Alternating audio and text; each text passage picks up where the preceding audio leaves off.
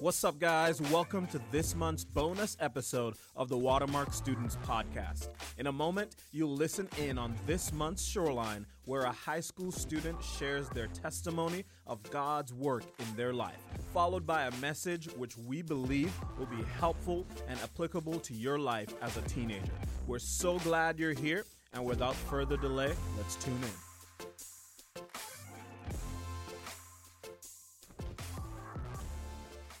Hey everyone, my name is Ruth Ann Grant, and I'm a homeschooled senior enrolled in Dallas College's dual credit program. I was raised in a Christian home with God-fearing parents who taught me the gospel and what it meant to follow Jesus. I accepted Christ into my heart when I was about 5 years old, but like most kids who are raised in the church, my relationship with Christ didn't mean much to me until I was older. When I was in middle school, my family dynamic was flipped upside down, and the relationships I had with most of my siblings either ended or became extremely strained. By God's grace, I turned to him in my confusion and began to set aside time to read his word and know him more every day. This caused me to rely on Christ like I never had before. At the same time, I was put in a small group led by women with a deep love for Christ that overflowed into me. Meeting with these girls and these leaders for the past 6 years has deepened my love for Christ and shown me what it looks like to live authentically. When I was in 7th grade, my mom was diagnosed with multiple myeloma, a cancer in the bone marrow that has treatments but no cure. It was all over her body when they found it, and they had to start aggressive treatment in order to get it under control. We immediately jumped into treatment, doctor's appointments, and long days spent in the hospital. In December of 2018, when I was in 8th grade, my mom received a bone marrow transplant. This was meant to put her in remission for 3 to 5 years. She was in the hospital for 3.5 weeks and had no immune system when she came out. My relationship with Christ was strengthened in this season. My mom had cancer, but Christ still reigned supreme. I knew this to be true, so my circumstances did not change his sovereignty. My mom's sickness was not too big for God's healing power. At this same time, I auditioned and joined the Watermark worship team, and since then, the Lord has given me so many opportunities to serve the local body through music, deepening my love and awe of him. The privilege to lead people in song as they praise their Savior is one that has spurred me on in my love for Christ and his church. I have had caring people humbly teach me and point me back to not only the reason we lead, but also the reason our lives should be lived in a constant state of worship. 8 months after my mom was put in remission, we received the news that her cancer had come back. I remember questioning God. I still knew he was in control, but I was confused. I felt like God was hurting me, even picking on me. Wasn't a broken family and a mom with cancer enough? Why couldn't he just take the cancer away? Psalm 130, verse 5 through 6 says, I wait for the Lord, my whole being waits, and in his word I put my hope. I wait for the Lord more than watchmen wait for the morning. Yes, more than watchmen wait for the morning. I was in a season of perpetual waiting for my mom to be healed or waiting for the Lord to call her home to be with him. In May of 2021, after going through months of treatment, my mom's PA called to tell us that the cancer had invaded her brain. I remember the PA saying if we don't do any more chemo or radiation, my mom would only have a matter of weeks left with us. The most world-shattering news happened on a regular Tuesday at my kitchen table. So who was God now? Who was he to me? Was he still the healer, still the perfect father that I always believed he was? Was his plan still truly the best for me? Hebrews 13:8 says, Jesus Christ is the same yesterday and today and forever. I had to cling to that truth because everything around me was spiraling out of control. The entire summer of 2021 was spent in the hospital. I watched my mom endure grueling treatment, standing in awe as she praised God through it all. I got to spend so much time with my mom and grow in my relationship with Christ in the midst of grief and suffering. The Lord gave us the promise of heaven. He gave it to us so that we could be strengthened and encouraged when this world disappoints us and the brokenness of sin pains us. Revelation 21, 3 through 5 says, Look, God's dwelling place is now among the people, and he will dwell with them. They will be his people, and God himself will be with them and be their God. He will wipe away every tear from their eyes. There will be no more death or mourning or crying or pain, for the old order of things has passed away. He who is seated on the throne said, I am making everything new. Then he said, Write this down, for these words are trustworthy and true. In October of 2021, my mom went on hospice, and on March 19th of this year, she went to be with her Savior.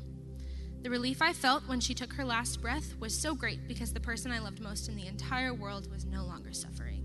She was looking at Jesus face to face. My mom is no longer sick or suffering, her heart is whole, and her bones are no longer hollow. But hand in hand with that relief is the greatest heartache that I have ever known. My view of God has been broken down and rebuilt so many times, but it is on the same foundation, that God loves me so much that he sent his only son to be the ultimate sacrifice so that I can have a relationship and live in eternity with him.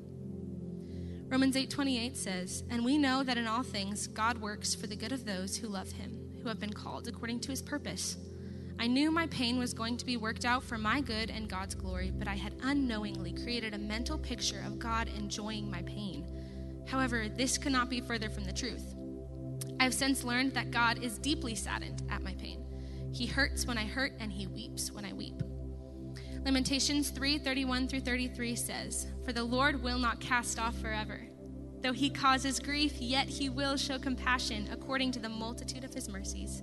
For he does not afflict willingly, nor grieve the children of men." The Lord is just as heartbroken as I am that I have to live my life without my mom. But he brings hope and healing and promises reunification. Salvation is the sweetest gift, and heaven is the most amazing promise. At the beginning of my mom's cancer journey, she told her doctor that she only wanted to live to see me graduate high school. Her doctor said that she would be able to. I don't know why the Lord didn't allow that. I don't know why the Lord took her just before my senior year, and I don't know why he took her at all. I wish he wouldn't have, because my mom was my best friend, and I miss her with every breath I take. But I know that I will see her again, because heaven is on the other side of this pain, and in the meantime, my Savior is carrying me through every moment. My story is not a before and after. Watching my mom suffer and leave her earthly body wasn't easy just because I know Jesus. In fact, I have doubted God's goodness, screamed at him, and been angry at the plan he has for me. But my emotions do not change the character of God. I simply am not that powerful. I can have comfort because I know his plans for me are prosperous, gentle, kind, and for my benefit. The Lord's chase for me is never ending. His love for me is never wavering, and praise God for it, because while my feelings are strong and unstable, he is a firm foundation. If you can relate to anything in my story, confusion, the loss of a loved one, or anger at God, I want you to know that the Lord is bigger than the problem in front of you. He wants your heart, and he wants to carry you through your pain and into the comfort of life with him and eternity after that. Thank you for letting me share my story.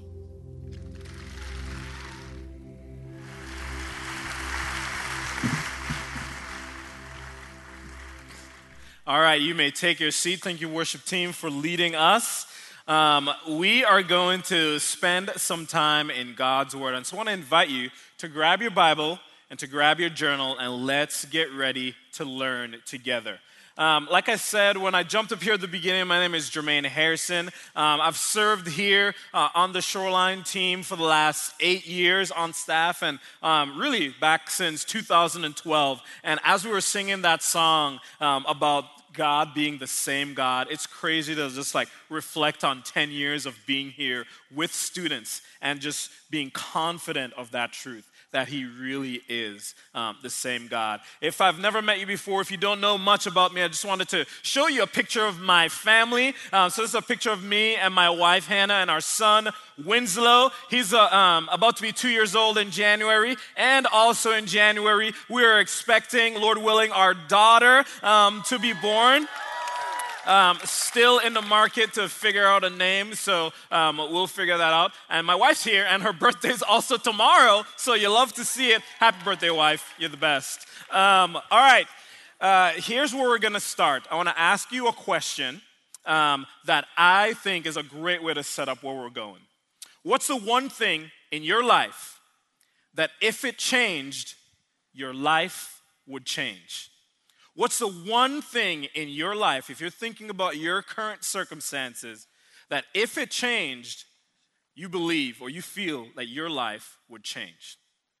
Now, I have a couple of answers for that. So I'm going to go all the way back to right before high school and in the early years of high school. The one thing I really wanted to change, and I believe that if it changed, my entire life would change, is if the Lord in his kindness would allow me to grow 5 to 6 inches taller. I really wanted to grow taller, and I didn't want to weigh 95 pounds soaking wet. Now, if you don't believe me or if you feel like that's too extreme, here's a photo of me at my, it's the 7th grade graduation in the Caribbean. That circle is around me, and I'm standing next to Christy, who is the shortest, smallest girl in our class, and I am shorter and smaller than her. And so I really, really wanted God to allow me to grow, for real. And so I prayed, like it was one of my number one prayer requests when I was 14, 15. God, please, will you help me grow a little bit taller? I would research, back then it was Internet Explorer. I would look up, how do you grow taller? What food do you need to eat? What medicine do you need to take? I would take a ton of naps because it's while you sleep you grow. And I really, really believed that this one change would change my life. I'd be maybe more respected. I'd be chosen more in sports. The girls would flock to me, of course. And I would be the talk of St. Martin Academy. I was so focused on this one thing because I thought that if it happened, my life would change. And later on in high school, it got maybe a little more serious or more real. I was looking to different places and to different sources, looking for change that I thought would change my life. And maybe you can relate to some of them. I was looking to my finances. If I just had a little bit more money, my life would change. If I had a change of relationship status, maybe things would be different. If I had better grades, if I had more accomplishments in sports, if I was more well-known in my church youth group, if I wore cooler clothes, if I had way more fun on the weekend than I currently did, then maybe my life would change. And even today, in 2022, I'm still tempted to look to different places and sources to find something that will change, and if it changes, my life would change. Whether that be if I just have more money, or if I had a different house, or a nicer house, or a better car than my wife's 2010 Toyota Camry, or for our son to develop on schedule, or whatever it might be. I'm still tempted to look to different places and different sources to find something that if it changed, my life would change. And I believe that you can relate, and that it's not just a me thing, it's a human thing, it's us, right? So what's that one thing for you that if it changed, your life would change? And to be fair, maybe that thing does really need to change. Maybe it will improve your life. And maybe it's something that you should definitely continue to pray about. Maybe it's your family situation. Maybe your home life is tough. Maybe there's health problems that you're experiencing. Maybe you do want a change in your relationship status or your grades, or maybe you're just really, really lonely, or you're really struggling mentally. And in a room this size with hundreds of students, I'm sure there are hundreds of answers to that question. But there's one thing that I want to share with you tonight that we all have in common. And if that one thing changed in your life, changed in each of our lives would be changed, guaranteed. And so I want to spend the next few moments talking to you about the one change that will change your life. The one change that will change your life. So we're beginning this series that we're going to walk through over the course of this school year called See You at the Shoreline. And what we're going to be looking at is individuals, Bible characters who encountered Jesus or experienced his miracles, experienced his teaching, often at the shoreline. And we're going to see how those things relate to our lives. That's kind of even why the name of our ministry for students in 9th through 12th grade is called Shoreline. Because when Jesus was here on this earth, he would often gather with, teach from, or meet with people around the bodies of water in Israel. And so we're going to read one of those stories in Mark chapter 2, verses 13 through 17. So you can turn there, it'll be up on the screen, or you can jump to it on your phone. Mark chapter 2, verses 13 through 17. Let me read it. Then Jesus went out to the lake shore again and taught the crowds that were coming to him. And as he walked along, he saw Levi, son of Alphaeus, sitting at his tax collector's booth. "Follow me," and be my disciple," Jesus said to him. So Levi got up and followed him. Later, Levi invited Jesus and his disciples to his home as dinner guests, along with many tax collectors and other disreputable sinners. There were many people of this kind among Jesus' followers. But when the teachers of the religious law, who were Pharisees, saw him eating with the tax collectors and other sinners, they asked his disciples, "Why does he eat with such scum?" And when Jesus heard this, he told them, "Healthy people don't need a doctor. Sick people do. I have come to call not those who think they are righteous, but those who know they are sinners." And so for the next few moments, we're going to look at this calling of this disciple named Levi, his encounter with Jesus at the shoreline. And we're going to see a change that came up empty, an invitation to a different kind of change, and then the immediate and eventual results of that change. And then we're going to wrap up with a question about change that only you can answer. A question about change that only you can answer. Don't worry, these will be up on the screen as we move our way through these 4 verses. So the first thing we're going to look at, a change that came up empty. Check with me again in Mark chapter 2, verse 13. So it says, once again, Jesus went out beside the lake. A large crowd came to him, and he began to teach them. And so Jesus was at this lake, if you will, that's called the Sea of Galilee. There's a couple of pictures up on the screen just to kind of give you a context for what was going on or where they were. This place is a real place in the nation of Israel where lots of cities surrounded the Sea of Galilee. It was there that people would go to for trade or to travel from one place to the other. It was a common meeting place. And so Jesus was walking by the Sea of Galilee, and a large crowd, so think thousands of people were coming to meet with Jesus because they had heard about this teacher who taught like no one else taught. He worked miracles, he healed people, he gave sight to the blind, and he taught in the synagogues or the churches of the day as one with a different kind of authority. And so Jesus, his renown was going around the Sea of Galilee. And people had the opportunity to respond to him. And so the first observation really is that no one's life is ever the same after encountering Jesus.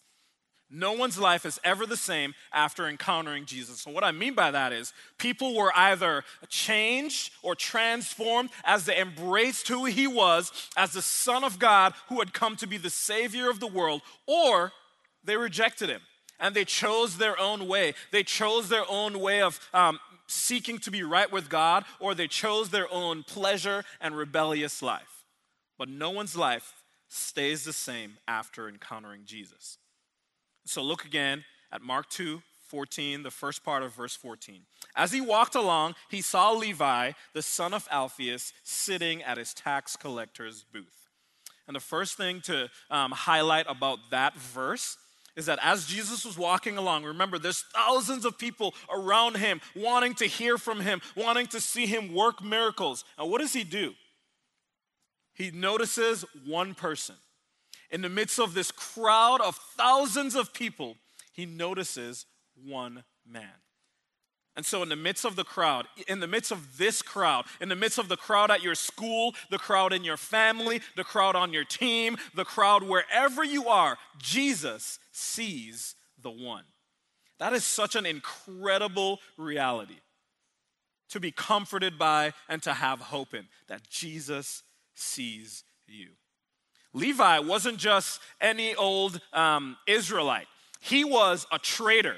He had betrayed his people. He was what we call, or what we're told, is a tax collector. And so here's what he did. The Roman Empire was ruling the entire world at that point in time, if you remember your world history. And Levi, who was a Jew, an Israelite, he went to the Romans and he said, you know what I'm going to do? I want to help you guys. Help me help you. And so he became a tax collector, taking money from his brothers, his sisters, his family, his friends to give to the Roman government. But you know what else he would do? He would charge a little bit extra, and then he would keep it for himself. And so let's say the tax was $100. Maybe he was like, you're required to give me $150. And so he was pocketing money left and right. And all of his fellow countrymen knew it. So they did not like him. He was a thief. He was a liar. He betrayed them, all for his own selfish gain and his own advancement in wealth and riches and comfort and ease. And if the taxes thing doesn't make sense to you, maybe this will. How many of you boys have had to or are planning to buy a mum for a girl that you're going to take to homecoming in a couple of weeks, maybe this week? Yeah? Guys, I've done some research. These mums are so expensive. I just got told today that for the J.J. Pierce homecoming that's happening, or the dance, or whatever it is, a mum is $130 at least. Maybe some of y'all are paying way more than $130 for that mum. And so I want you to take that example in and go, that's a lot of money for a ribbon, first of all. And then I also want you to think about, imagine that Levi was a mum producer. And so he has all the mums. Everyone has to go to him and buy it from him, or the garters as well. And he would charge way more than he needed to so that he could pocket it. Imagine that was one of your friends or your classmates and their families. When you saw them in class, what would you think? That you had to pay double the price for this mum or this garter. You wouldn't like that person very much. You would reject them. You would scorn them. And that's what was true of Levi.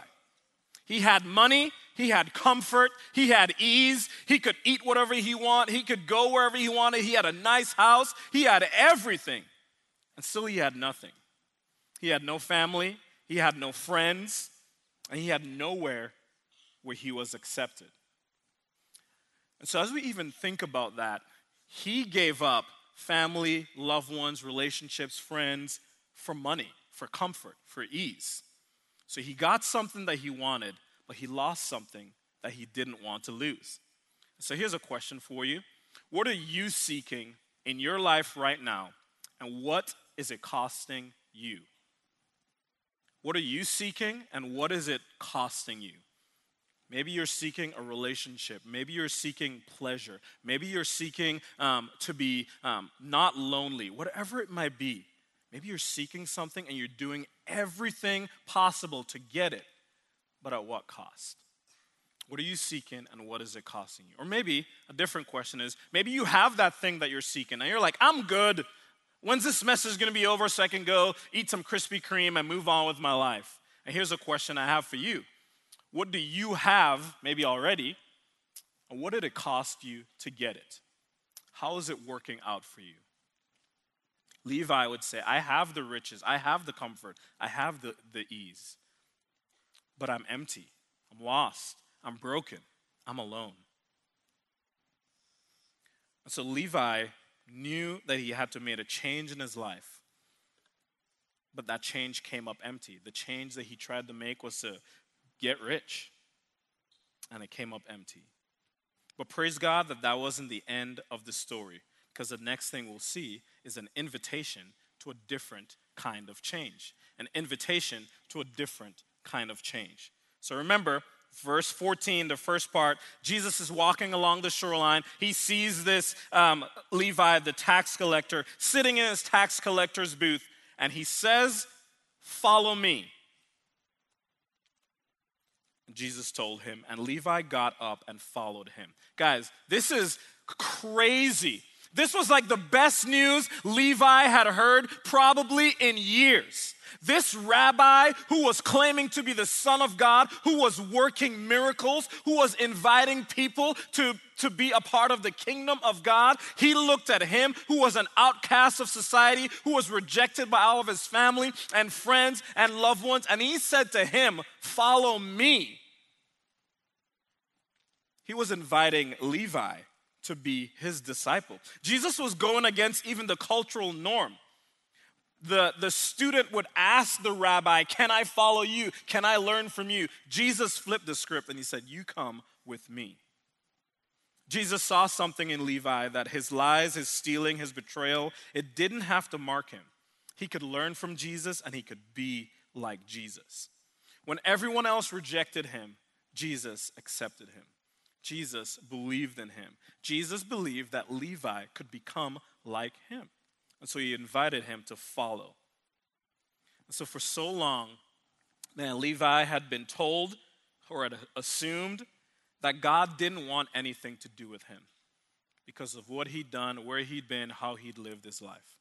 Can any of you guys relate to that? Maybe even right now, you feel like, man, God doesn't want anything to do with me because of blank. But now in the story, it seemed that through Jesus, God was speaking directly to Levi. And maybe as you're hearing this story, you're hearing God speak directly to you. And he's saying, in spite of what you've done or where you've been or the choices that you've made in your life, come follow me.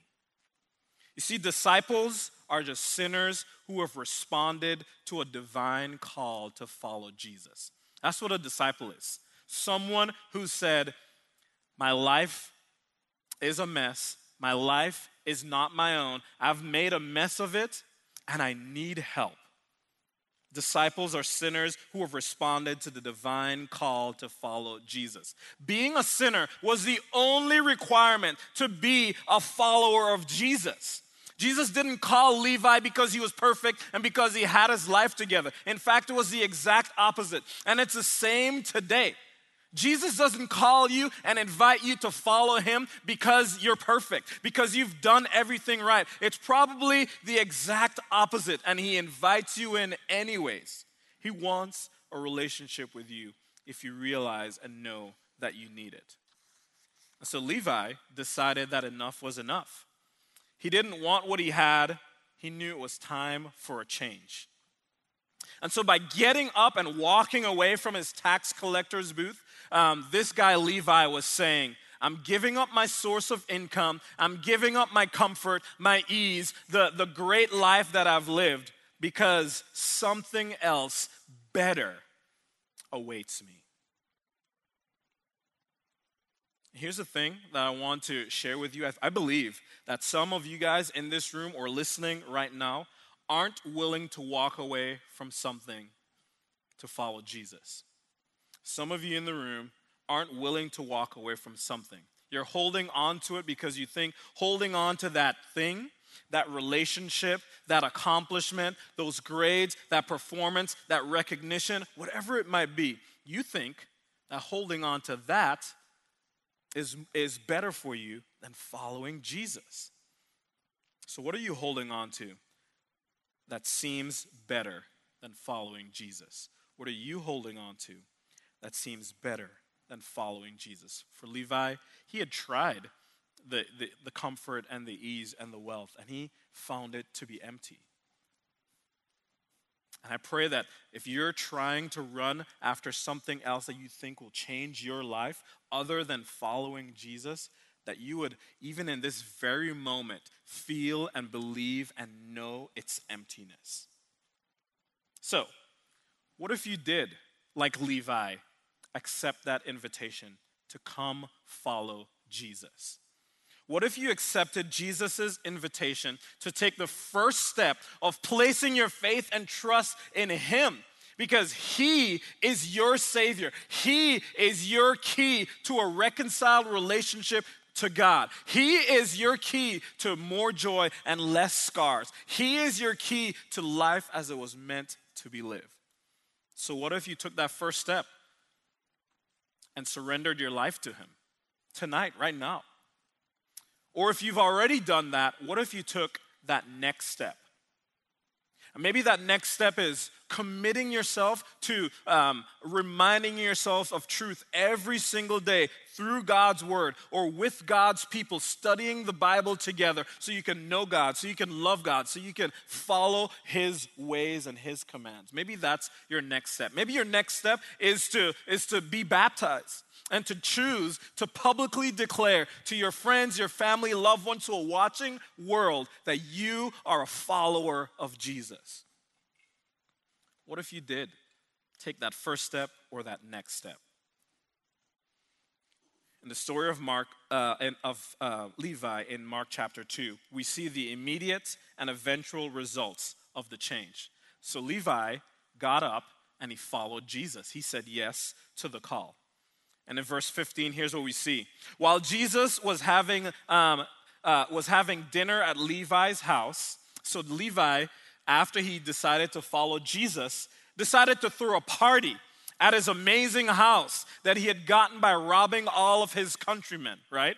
While Jesus was having dinner at Levi's house, many tax collectors and sinners were eating with him and his disciples, for there were many who followed him. What do you notice there? This one tax collector who was rejected in society was welcomed by Jesus. And then what's the first thing he did? He invited his friends. He was like, guys, I know everyone hates us, but this man loves us. And he wants to teach us the way of the kingdom of heaven. And following him is better than the wealth and the things that we've been chasing. He invited all of his friends together to throw a party so that they could meet and know Jesus. And that's because someone who has been truly changed invites others to experience the same thing, right? If you experience a product, if you buy something, if you go to a restaurant that you love, or your favorite parish, whatever it might be, you're going to tell people about it. You're going to say, hey, this changed my life, and it can change your life too if you just try it. That makes sense. And it was crazy this last week as I was telling my wife about teaching through this passage. She said, hey, I was actually listening to a podcast. And there was a guy who came on the podcast and he talked about this very passage. And it applies to the point of the immediate and the eventual results of making a change. So this guy on the podcast, he's been a pastor for 10 years. He's an author of like dozens of books. He lives in Seattle, Washington, and he loves God, and he invites other people to love God. You want to know how he became a Christian? He was a teenager in high school, and he was sitting in class. He was lost, he was lonely, he was broken, his parents had divorced, his life was going terribly. And these two girls were sitting behind him in class, and they were debating or arguing about when Jesus was coming back to earth. Like literally, he didn't even engage with them, but he heard these two girls talking about Jesus. So he went home and he opened his Bible. Guess to what story? This story. The story of the calling of Levi. And he read this story and he saw this invitation to follow Jesus, and he said yes.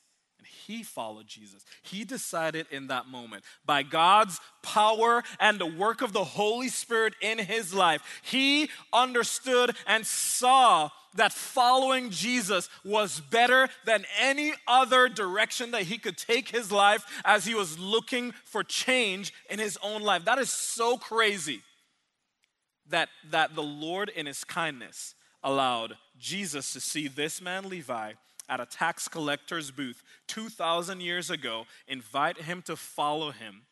And that same guy, Levi, you know him better as Matthew, the author of the first of the 4 Gospels in the New Testament. This guy that Jesus called, he followed Jesus. He wrote one of the gospel stories about Jesus' life. And then 2,000 years later, some random dude in class hears girls talking about Jesus, goes home and reads Levi/Matthew's story, and they come to know God. That's crazy. So, what if you got up and followed Jesus? What if you took that first step of surrendering your life to him? What if you took that next step? What could happen in your life and in the lives of those around you? Maybe another question is, what could be the fruit of you getting up and following Jesus? Who would be influenced? Whose lives would be changed? Whose eternities would be changed? So, I leave you with a question about change that only you can answer. I can't answer it. Your friends can't answer it. Your parents can't. Your small group leaders can't. Only you can answer this question. Verses 16 and 17 of Mark chapter 2 says this: when the teachers of the law, who were Pharisees, saw him eating with the sinners and tax collectors, they asked his disciples, "Why does he eat with tax collectors and sinners?"